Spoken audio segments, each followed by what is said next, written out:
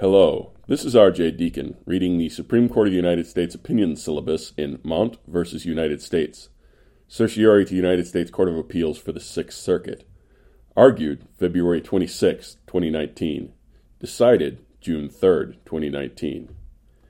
Petitioner Mont was released from federal prison in 2012 and began a 5-year term of supervised release that was scheduled to end on March 6, 2017. On June 1, 2016, he was arrested on state drug trafficking charges and has been in state custody since that time. In October 2016, Mont pled guilty to state charges. He then admitted in a filing in federal district court that he violated his supervised release conditions by virtue of the new state convictions, and he requested a hearing. The district court scheduled a hearing for November, but later rescheduled it several times to allow the state court to first sentence Mont. On March 21, 2017, Mont was sentenced to 6 years imprisonment, and his roughly 10 months of pretrial custody were credited as time served. On March 30th, the district court issued a warrant for Mont and set a supervised release hearing. Mont then challenged the district court's jurisdiction on the grounds that his supervised release had been set to expire on March 6th. The district court ruled that it had jurisdiction under 18 U.S.C. Section 3583I, based on a summons it had issued in November 2016.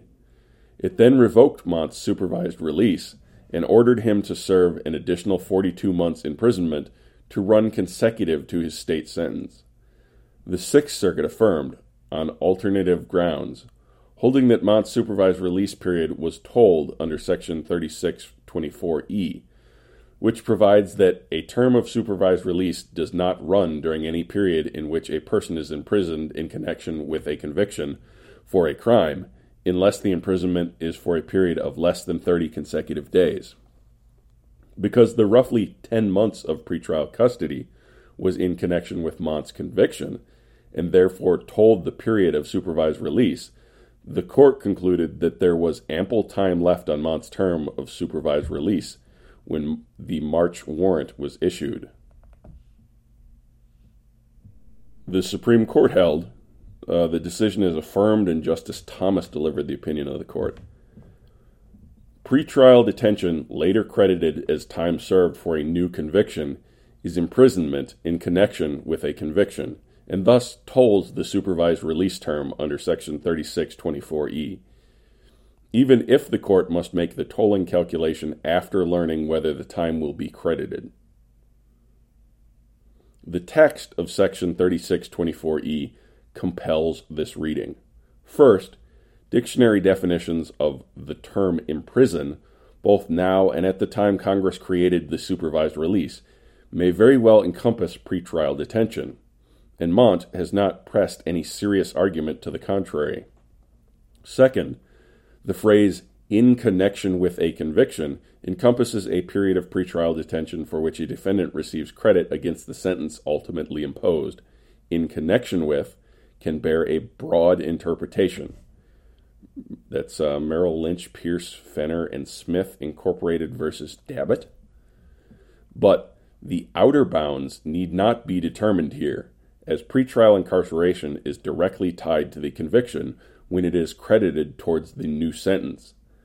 This reading is buttressed by the fact that Congress, like most states, instructs courts calculating a term of imprisonment to credit pretrial detention as time served on a subsequent conviction. See Section 3585B1. Third, the text undeniably requires courts to retrospectively calculate whether a period of pretrial detention should toll a period of supervised release by including the 30-day minimum.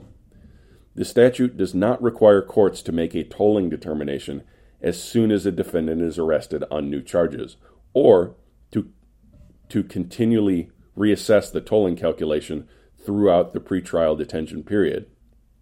Its 30-day minimum incarceration threshold contemplates the opposite. The statutory context also supports this reading.